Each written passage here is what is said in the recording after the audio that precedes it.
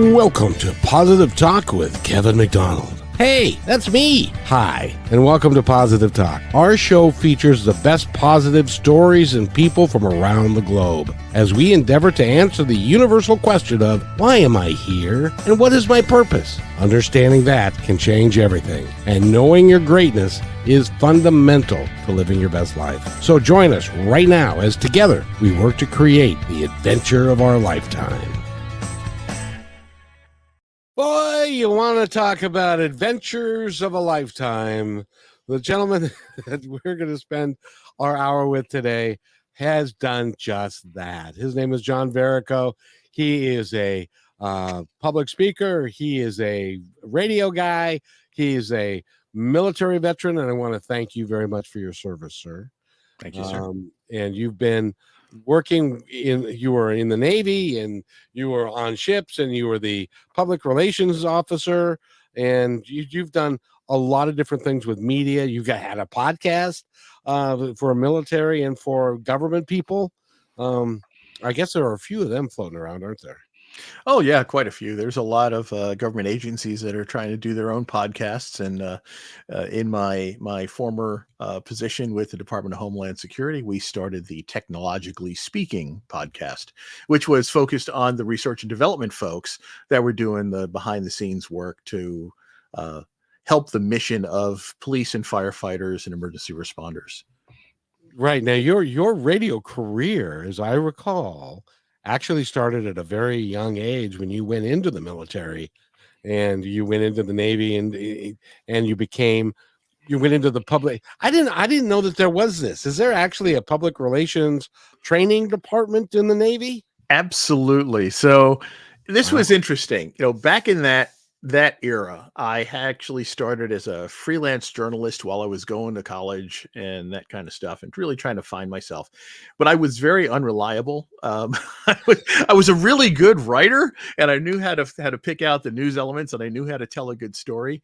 But I just couldn't get up in the morning, and so I was always late. I was always late to places, and so I'd show up at the site of a news event, and it was already history. It was no longer news. So.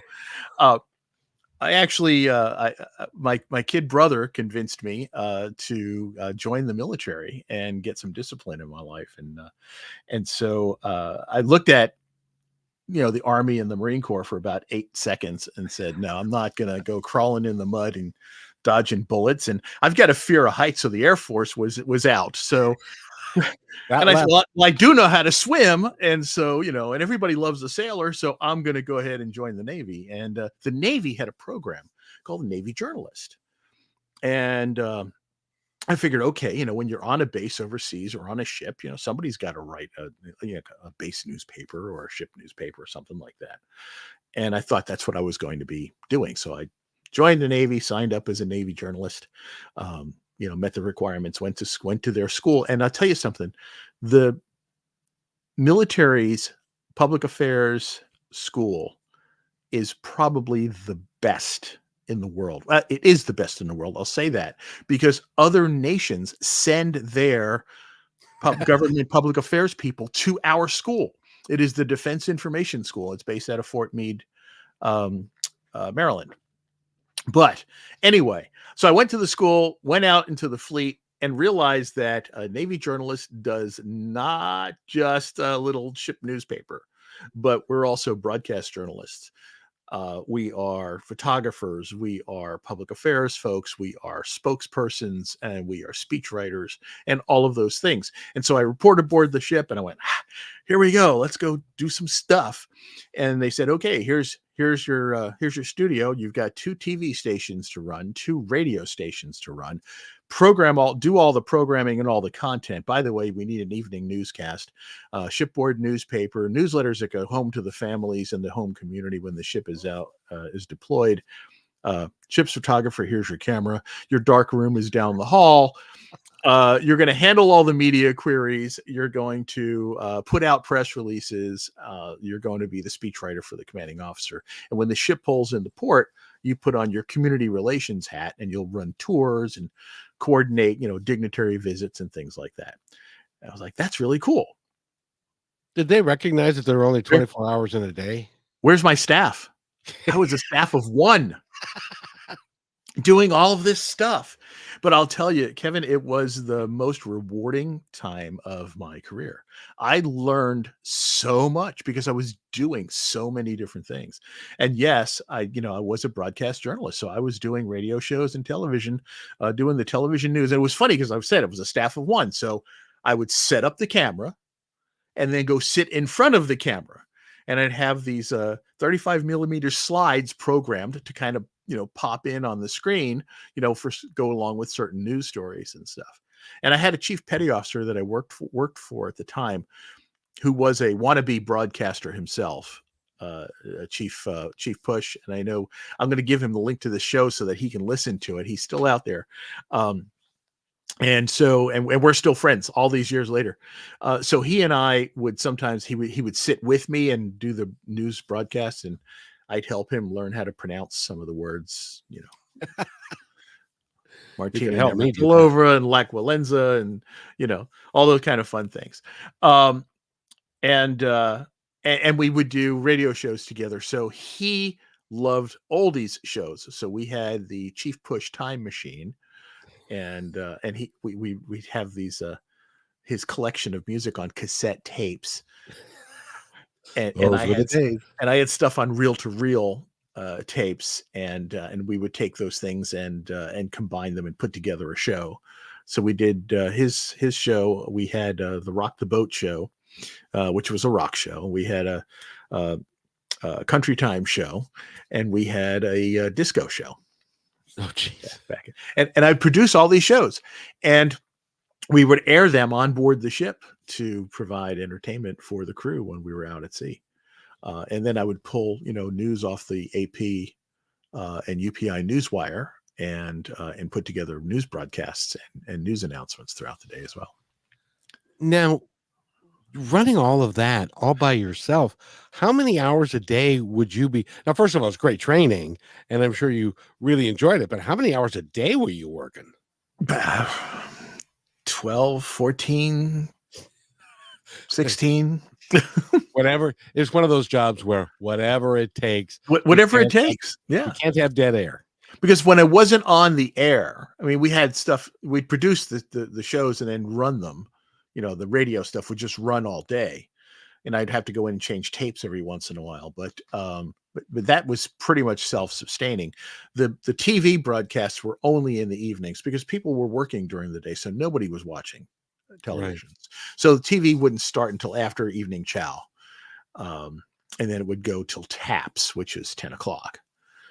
And so it'd be like, what time does everybody eat on a boat? Usually the last dinner is done around 6. So it was 4 hours of television every night. Well, and they had nothing else to do, so they might as well watch TV. And if we were out at sea, and there wasn't an actual operation going on, then we might start TV as early as 4 o'clock.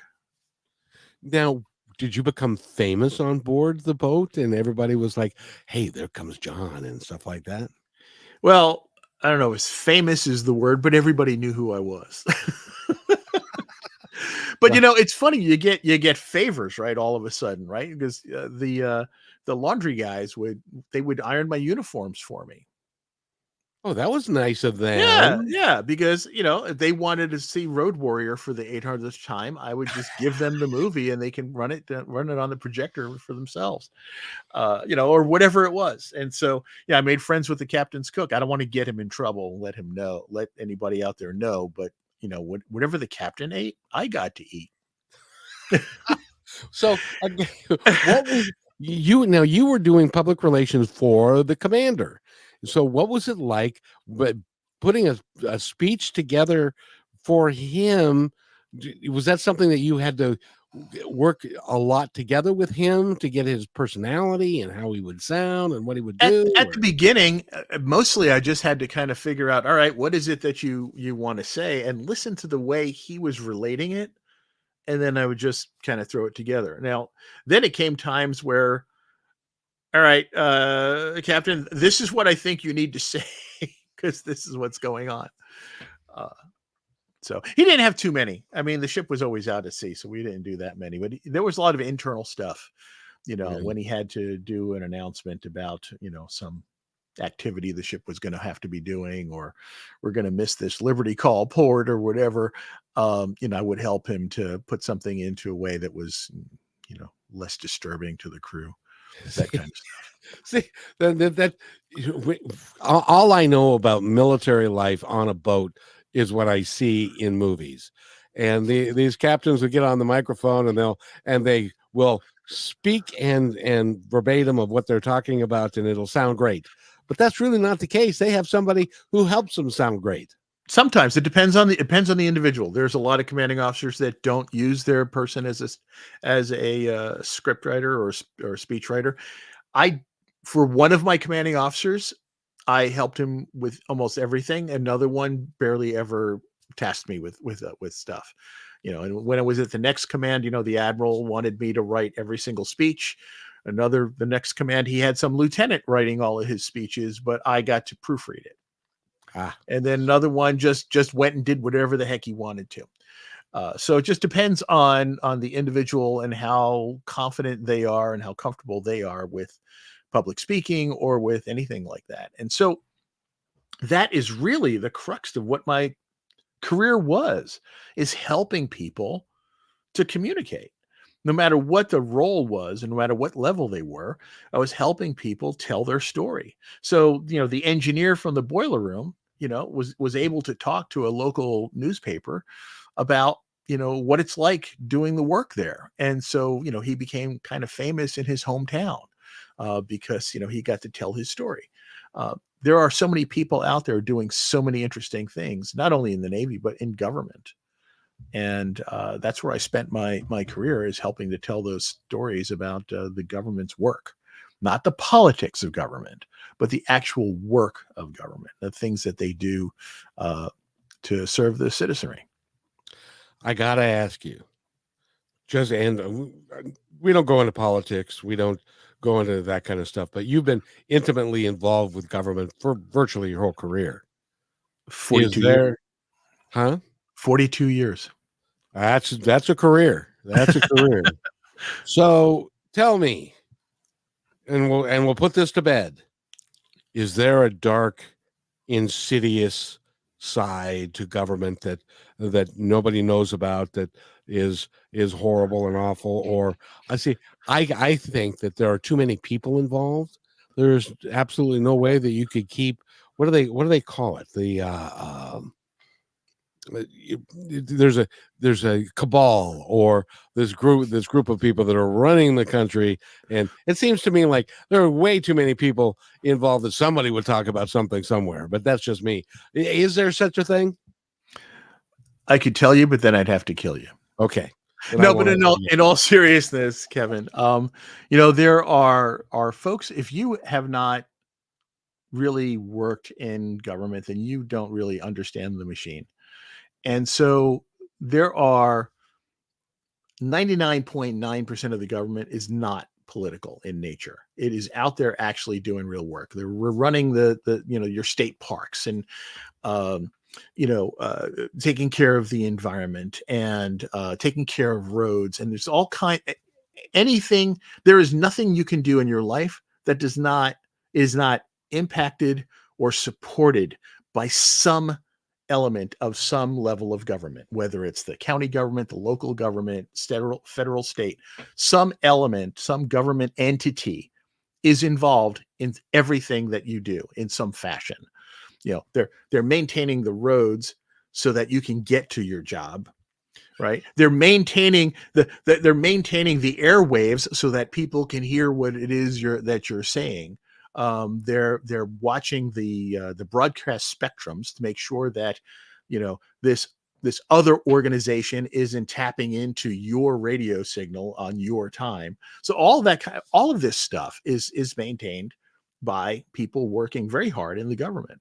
And so many folks just, they want to put government down. Their only exposure to the government is when they go to the airport and they see TSA, right? They go, oh, that's the damn government getting in the way, right?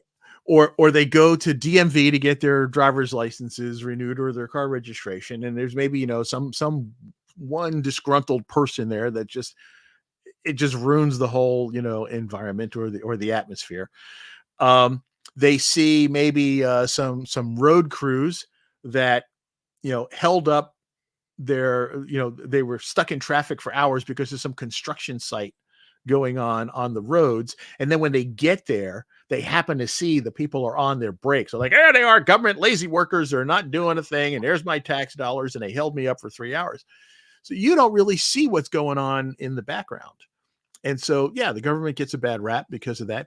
You say government, people go, oh, and they think the politics, but really, what it is an enormous working machine, and there are many thousands of people that are out there doing really, really important work, and that's the part of government that I supported through my past 42 years. Both, well, not I was going to say both, but actually it was in the military. I worked for state government in Maryland and also for the federal government. So in that whole period of time. It always gets me when people say, I pay too much taxes. I'm a business owner and stuff, and I don't need the government for anything. It's like, okay, how are your lights on? Yeah, are your lights on? Do you have roads? Where we're going, we don't need roads, but do you have roads to do stuff? Do you have a fire department of your own in case your business catches on fire? Yeah.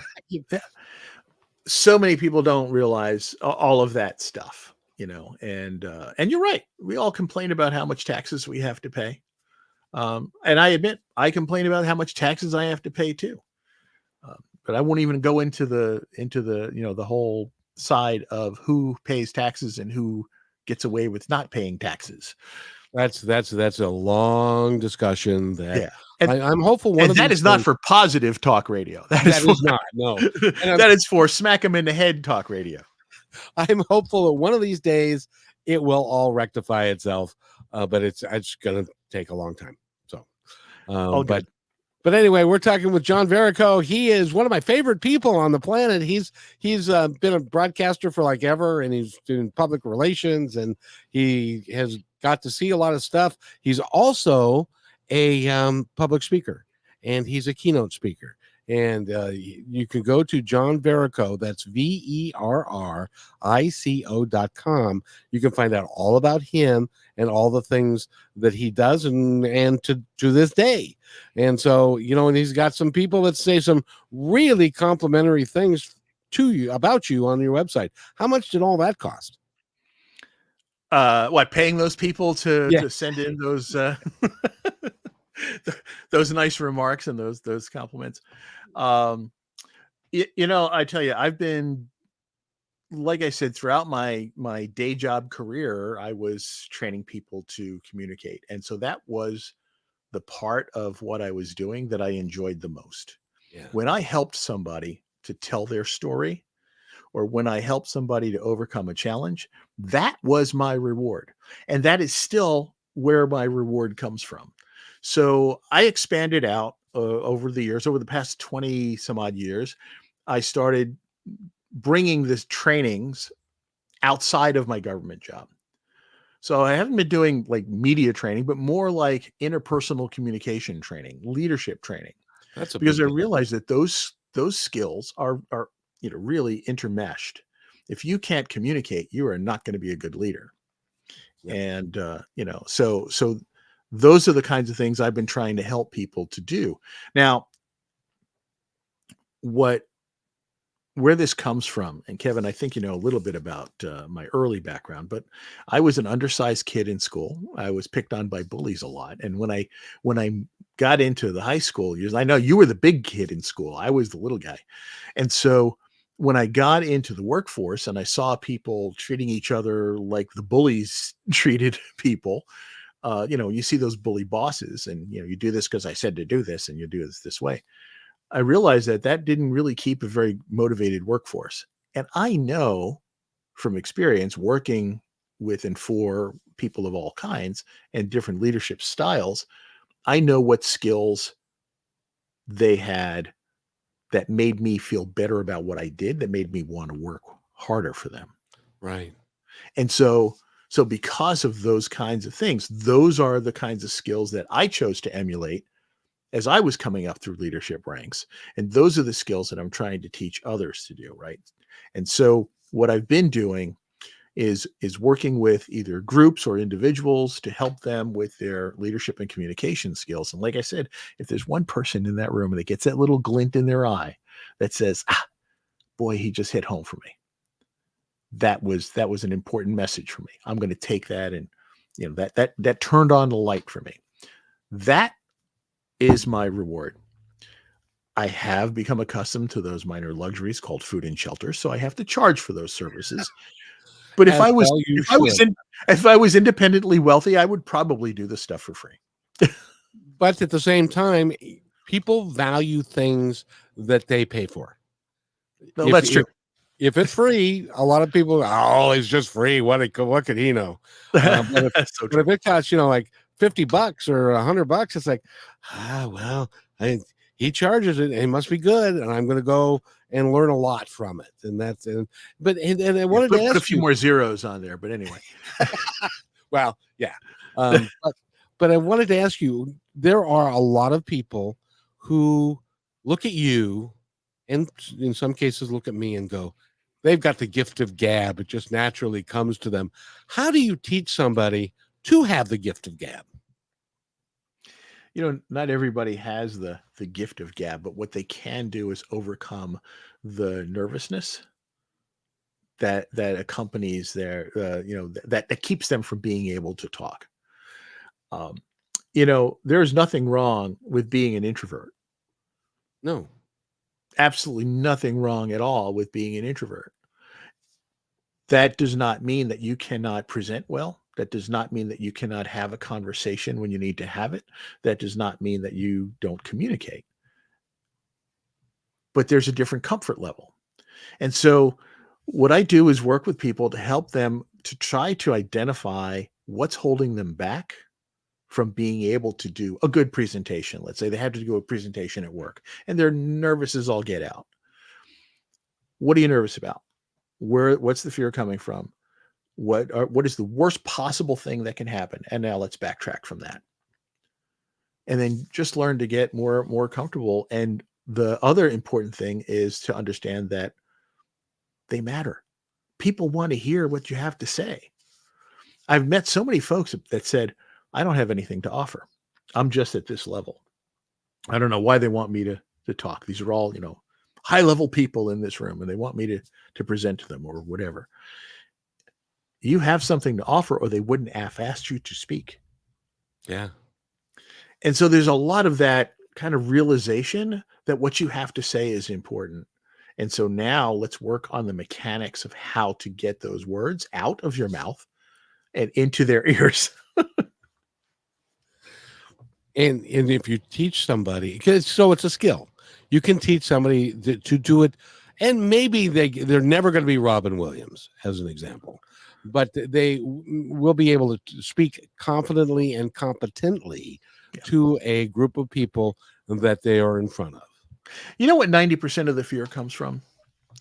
It comes from being taken by surprise. People are afraid they're going to look foolish if somebody asks them a question, or they're going to challenge what they have to say. And so the main thing to do is to prepare for that. Duh, right? Have your defenses ready. If you know, okay, you're going to be talking about a certain topic, and people in the room might have an opinion about that topic. Understand what that opinion is. Understand what where they may have formed that from, and then be ready to counter it with the proper information. Really good example. Whenever like we were doing a press conference and you got a bunch of hostile reporters, they're looking right. They're looking to beat you up. They're looking for a story. They're looking for a hole in your story. They don't care what you have to say. They want to necessarily, they're looking for the hole in the story. They're looking for something that they can dig into. Now I'll tell you, not all reporters are like that. I've worked with, many, many thousands of reporters in 42 years. I couldn't even, thousands a year. So, how many does that add up to? And over all that time, I've only been intentionally misquoted 4 times. I've dealt with 4 hostile reporters and probably 100,000. So people's perception of the hostile reporter is really, very incorrect. But understand there are going to be some who are going to be out there who are investigative reporters or whatever that want to dig in and are looking for a mistake. Understand why you're nervous before doing an interview like that. We did a lot of these in the government and military, obviously, for obvious reasons. But understand what those concerns are. Understand what they're looking for, and just make sure you got your stuff ready. Yeah. We had done, there was an outbreak of a microbe in the eastern shore of Maryland called Pfiesteria. And I heard that. yeah, so Pfiesteria, it's a microbe. Well, it's Pfiesteria piscata specifically, but it's a microbe that is normally an algae eater. Okay. And it goes through life as an algae eater until it decides, I need a little nutrient. Like our bodies go, I need a little vitamin C. So what do? We drink orange juice, right? Right. So what this microbe does is, I need a little something else. So it changes its physical form and now becomes a flesh eater. Oh, lovely. And so it will emit, this is really weird, it emits a pheromone into the water. That pheromone causes fish to stress. When fish stress, they release a pheromone, which is the trigger chemical for this change in the microbe. And now the microbe can go from eating algae to eating fish. So we were having hundreds of thousands of fish dying and washing up on the shores of the eastern shore of Maryland. And it was freaking people out. No doubt. The commercial fishermen, when they were catching fish, maybe, fish that had not died, but then when they're catching fish, the fish had these like ulcerous lesions on them. Well, you can't sell a fish that looks like that, even though it's safe to eat. You certainly, who wants to buy a fish with a big, ulcering sore on the side of it? So it was impacting a lot of people. Well, then people were starting to get sick, but not from eating the fish, but mostly it was the commercial fishermen who were ingesting the microbe in the spray of the water coming off their boats. Oh, man.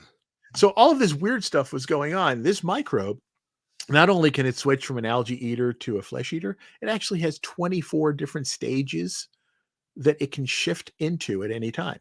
It is scientifically remarkable, but frightening as all get out. Nobody wants to hear you say this is a remarkable little creature. That's exactly it. And so what was happening was the scientists who were working for the Department of Environment were doing interviews about, what was happening with the fish kills. And instead of being concerned, they were concerned about the health issues or the potential health issues, but they were so fascinated by this new microbe that that's what they were focusing on. And like, this is a remarkable little microbe and this is what it does. And people were like,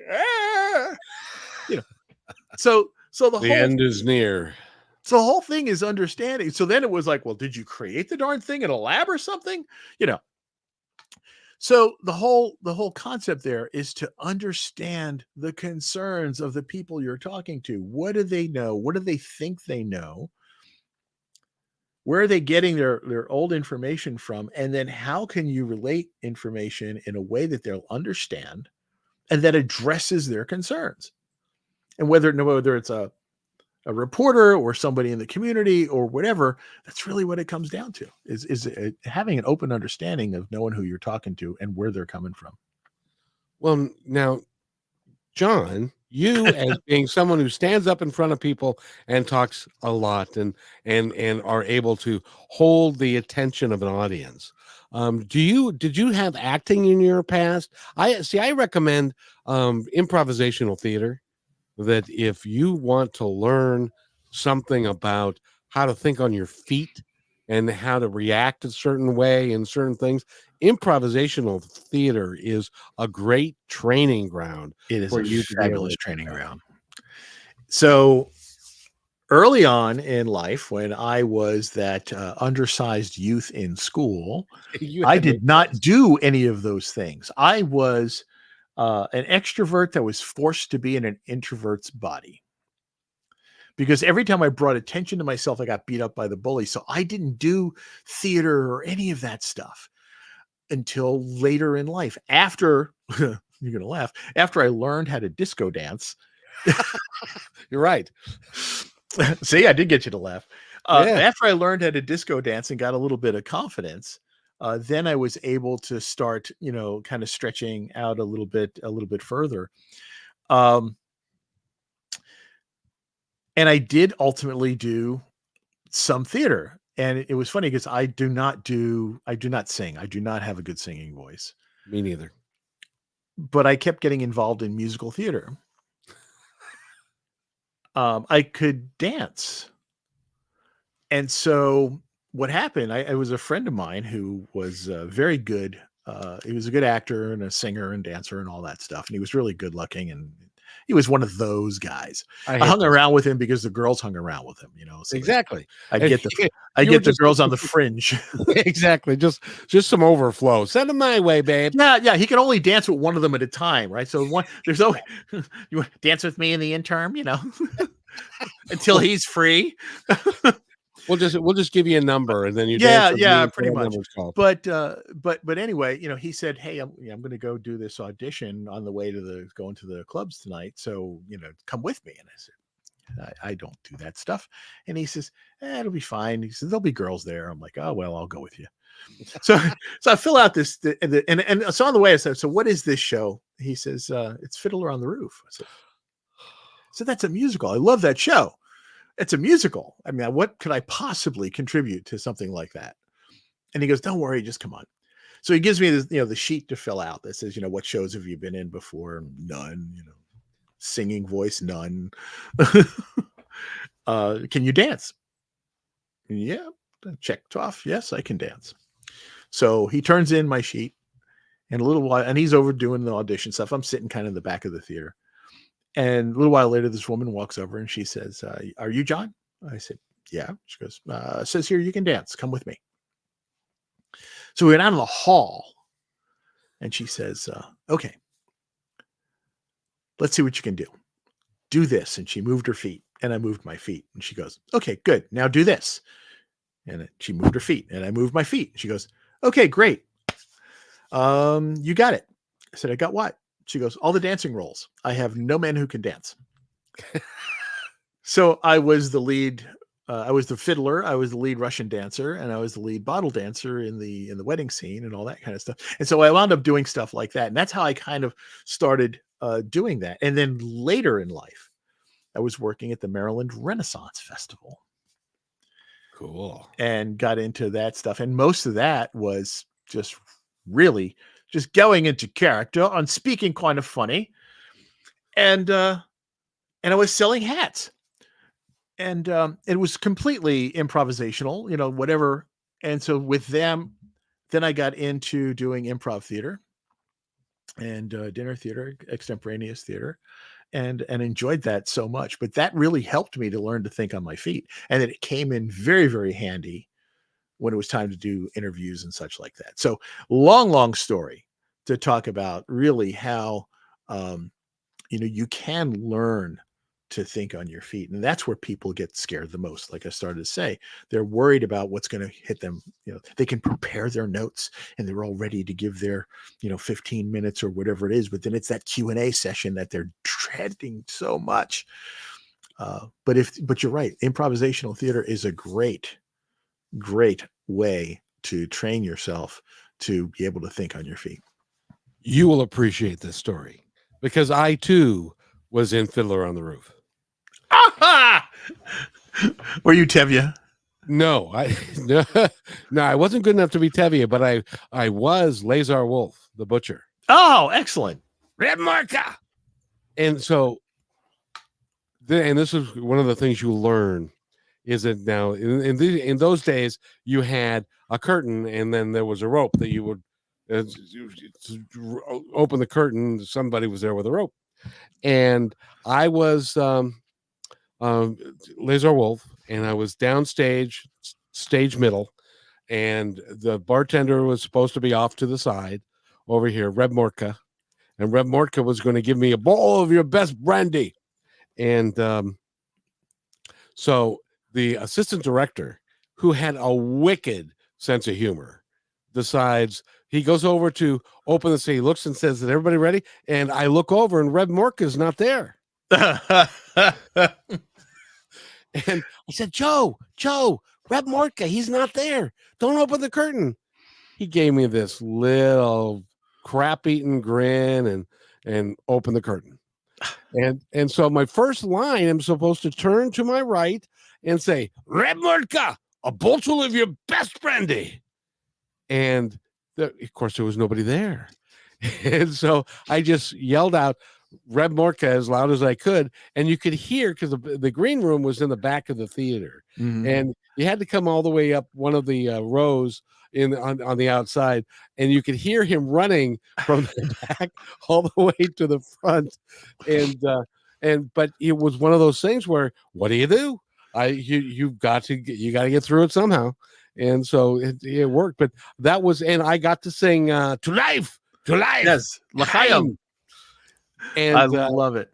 and sing that thing, and it was a marvelous. But that I sang that actually as part of the chorus. You were part of the chorus, in that. Because they said, well, you're not going to just dance; you got to sing, but you don't have any lead roles, thank God. But, well, and the cool thing, I did later on in life wind up with some lead singing, but I have to tell you a similar story that happened to me. I was working on it was a dinner theater show. And I was playing it was called Murder in the Park. And I was playing a park ranger, and I'm going to be kind of the investigator of this crime that is going to happen. But where the opening scene, the park manager, and I are supposed to be out on stage, kind of welcoming the guests to this, award volunteer of the year ceremony. That was the kind of the premise for the gathering. It's the volunteer of the year award ceremony, and thank you all for coming, and kind of setting the stage for who the players are that they're going to meet throughout the course of the evening. So it's the opening piece. And I come out onto the stage, and there's no curtain. This is a dinner theater, so it's fairly open. And I come out onto the stage, and she's not there. And so I greeted everyone. We'll be right with you. And I went back and I said, where the hell is Dorothy? And they said, she's not here. I said, I know, she missed her spot. She's not here. She's not in the building. She has not arrived yet. I went, then why did you make me start the show? Just go out and fill. So I'm geared up to look like a park ranger. I've got a radio and all this gear on, right? And so, and they were real walkie-talkies, by the way. And so I go out and I start kind of just doing the welcoming and telling people about what's going on and making stuff up. And then finally, somebody, jumps out, and they're waving to me, and they're pointing to me to turn on my radio. So I turn on the radio, and Dorothy's in the back getting dressed and just starts explaining how she got lost coming to the event, which is in the park's facility, her own park. So we completely created a persona for her character on the spot that her was kind of like McClane in the early years of MASH. Yes. Kind of that inept commanding officer thing. So she was she was completely lost in her own brain, could not find the public facility, the event facility in her own park. And so I'm talking to her on the walkie-talkie, and I'm going, okay, so where are you now? What do you see? I parked in a parking lot. Okay, good. What do you see? Trees. Okay, turn around What do you see now? I still see trees. Are they the same trees? Yes, they are. Okay, turn halfway around this time. Oh, what do you see now? There's a building. That's the one. And we literally just came up with this, and she's off stage, so we're not even able to cue each other. It was just completely wacky. But that's how, if you're listening to this and you're a mom or a dad and you have got kids, put them into acting class, put them into improvisational drama, because it will give them the chops and the experience and the confidence to be able to stand up in front of somebody when you're not prepared for exactly what they're going to say. And as a public relations officer, you got that all the time, I would imagine. Oh yeah. Oh yeah. And it was always out of left field, tell me, Senator, you're still beating your wife, kind of thing. It's like those.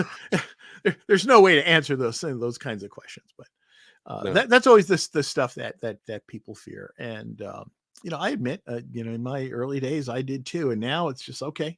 If I don't know the answer, then it's okay to say I don't know the answer at this moment. We will get back to you. You remember, of course, Jimmy Carter, and Rosalind just recently passed away. I'll Yeah. never forget watching a press conference with him the first time after he'd been elected, and he was standing up there, and somebody asked him a hard question, and he thought about it for a second, and then with his smile that he had, he said, "I don't know, but I'll find out."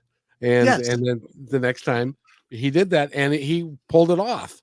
Because it's like nobody's expected to know everything. And if you do, if you're a politician and you've got an answer for everything, then half of it's made up anyway.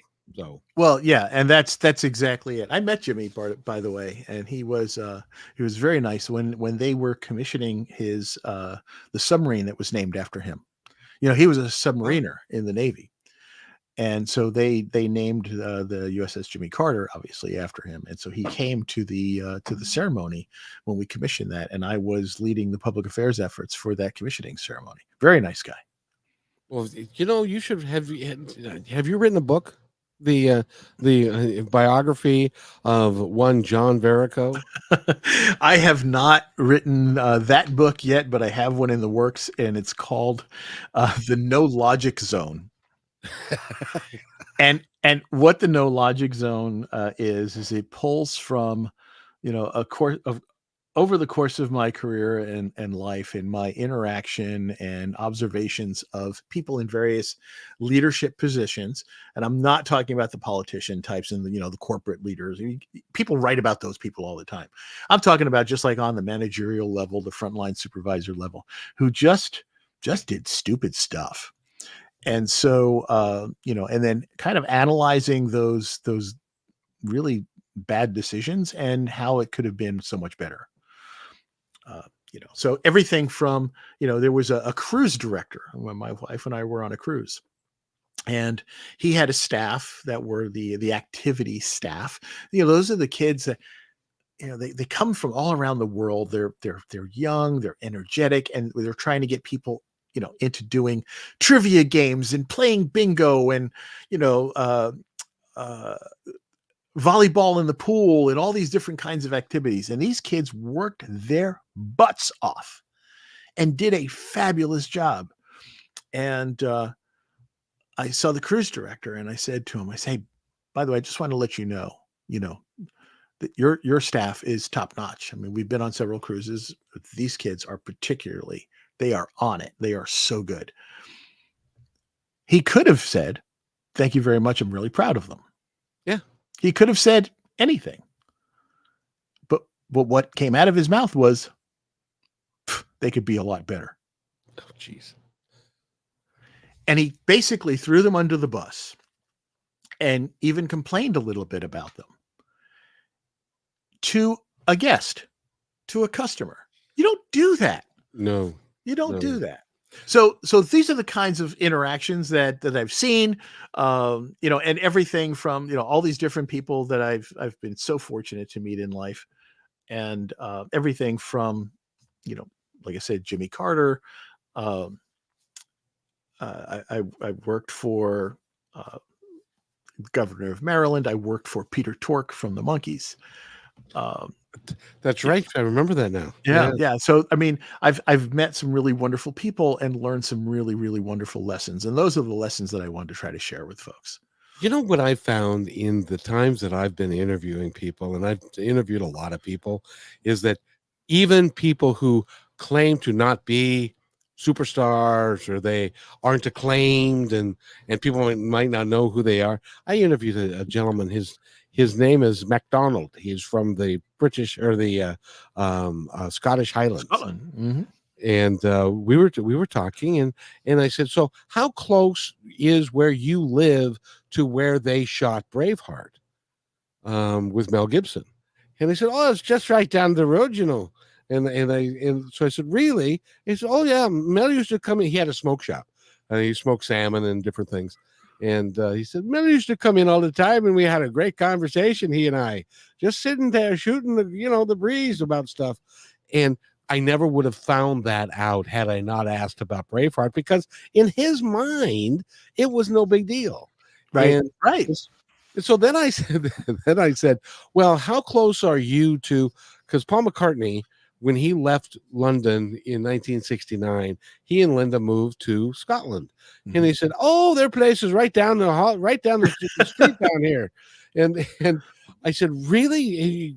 You live around where Paul McCartney is? And he said, oh yeah, but I met him and Asher in London at a pub in 1967 or something like that.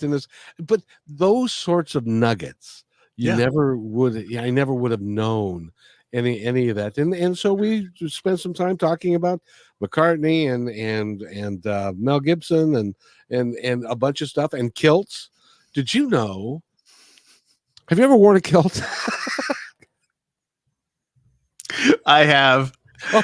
I swore I was not. But when I worked at the Renaissance Festival, they have a Scottish weekend, and I said, I am not wearing a kilt. It's bad enough you got me in velvet purple tights, but I'm not doing a kilt. And my friends convinced me that I needed to wear a kilt, and so I wore a kilt once.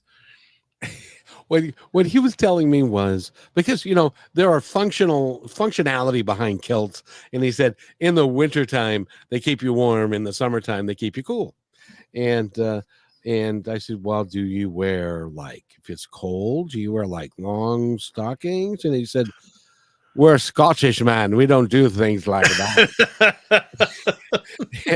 and he said, as a matter of fact, when the military guys, because they all wear kilts, the Scottish military, when they leave to go on leave, there is a mirror on the floor and a gentleman who is stationed there to make sure that they are equipped properly, which means no underwear. Commando style. It's like, that's the one job I would not. I was the guy making sure that nobody was wearing any pants when I was in the military. So, but you learn so much from people that you don't expect these stories to come out. Yeah, that's why you have to write your book. I will be. I'm hoping that that we can get the No Logic Zone out later this year, and then there'll be some other stories too. There's so many stories. When you get that out, you're going to have to come back. I thoroughly enjoy our conversations. I love chatting with you, Kevin. It's great. you're just a lot of fun, and you've got so much in here that you are able to impart to other folks that can make them better presenters, better leaders, because communication is a key to being a good leader. If you can't talk to people well, they're not going to follow. You know what I mean? Yeah, that's exactly it. And the thing is, you have to understand that all people want to do is know that they matter. That's so true.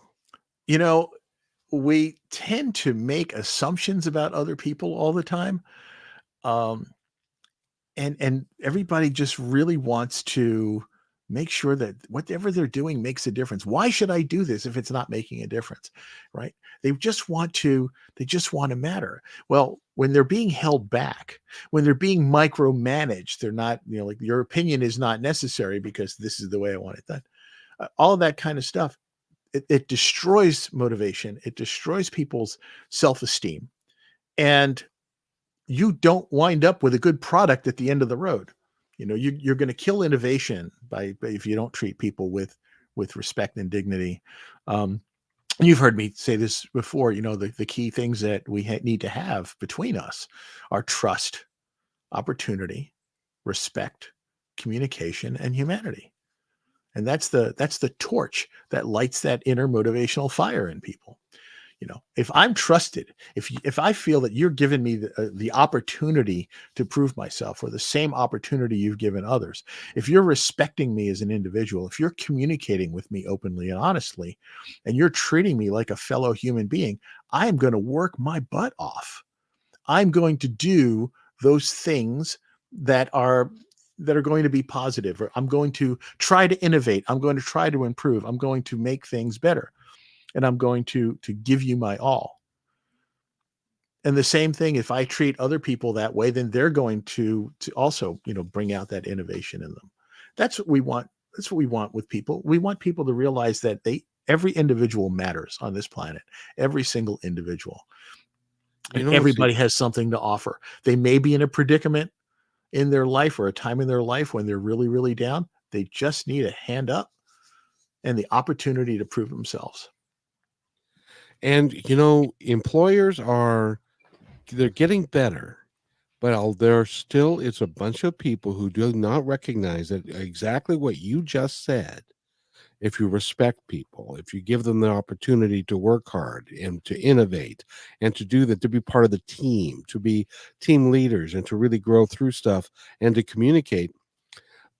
If you don't provide that, your turnover rates go up, because your dissatisfaction rates go up, your productivity. Now, for those of you business guys, productivity is how much work you can get out of every hour from every employee.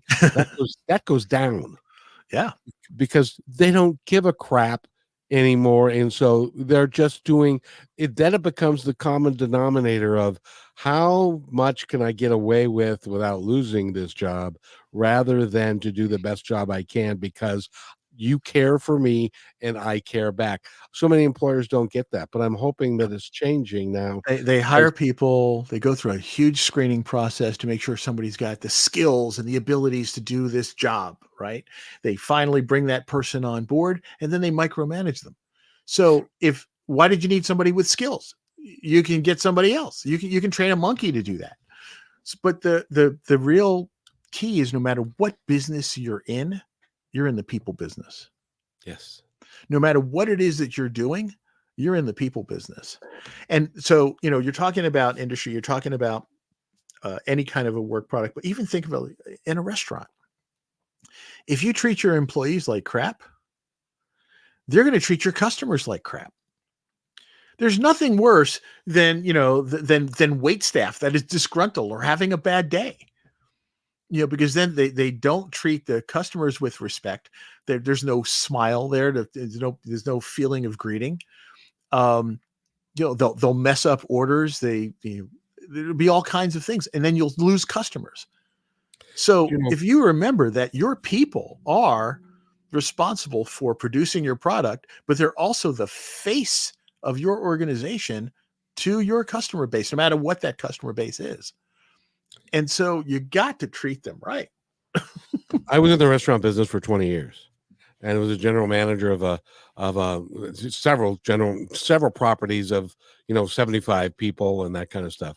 I would have a meeting and I would say, okay, I want you to tell me who are the most important people in this building right now. And they would look and they say, well, sir, you certainly are. You're the assistants. It's not the chef. I said there are two classifications of people that are the most important to what we do here. Number one is the dishwasher. If you don't have clean dishes, then you can't serve the food well, and it's not going to work. The other one is the hostesses. They give the first impression. And if they are in a surly mood, then the people are going to come to your table and they're going to be in a surly mood because of that bitch at the front desk. Yeah. And so consequently, they're important. And then everything flows off of that. And then every person that you come in contact with is your most important person that you're going to talk to that day. And after a while, they got used to my craziness. Well, you remember, obviously, coming up in the era where the customer comes first, right? Everything is all customer focused. There was a great book that came out, I'm trying to remember when, probably the 80s, maybe 90s, called The Customer Comes Second. And the premise behind this book is something I really took, it was always taken to heart too. But the most important people are your staff. Because if your staff are who are dealing with your customers, and if you treat your staff well, they'll treat your customers well, right? If you don't take care of your staff, they will take your customers. I had them trained to the point where if somebody was complaining about their food, it was a Mexican restaurant. If somebody said, this isn't really what I ordered, they were instructed to get that dish out of their face as quickly as possible and get them what they want. No questions asked. We'll deal with everything else later. But and the wait staff loved that because then they could be a hero. Yes. Rather than having to defend, the chef was a little tired or whatever, and the food it was in the window a long time, it's cold, and then rather than do that, they could get rid of it, replace it. Let me know. I'll go by the table and we'll make sure that they're okay. And you'll save your tip, and we'll save the customer for next time. Yep. That's also important. By the way, we've been talking with John. I could talk to you for hours. John Verrico. Go to his website, please. JohnVerrico.com. Hire him as a keynote speaker. He would be phenomenal to be in your organization. Very smart guy. And John, I want to thank you so much for being here. And anything you'd like to add before we go? Kevin, I just want to thank you so much for having me on Positive Talk Radio. I love talking to you. I love the concept of your show. I will be referring other guests, I think, that you will love as well.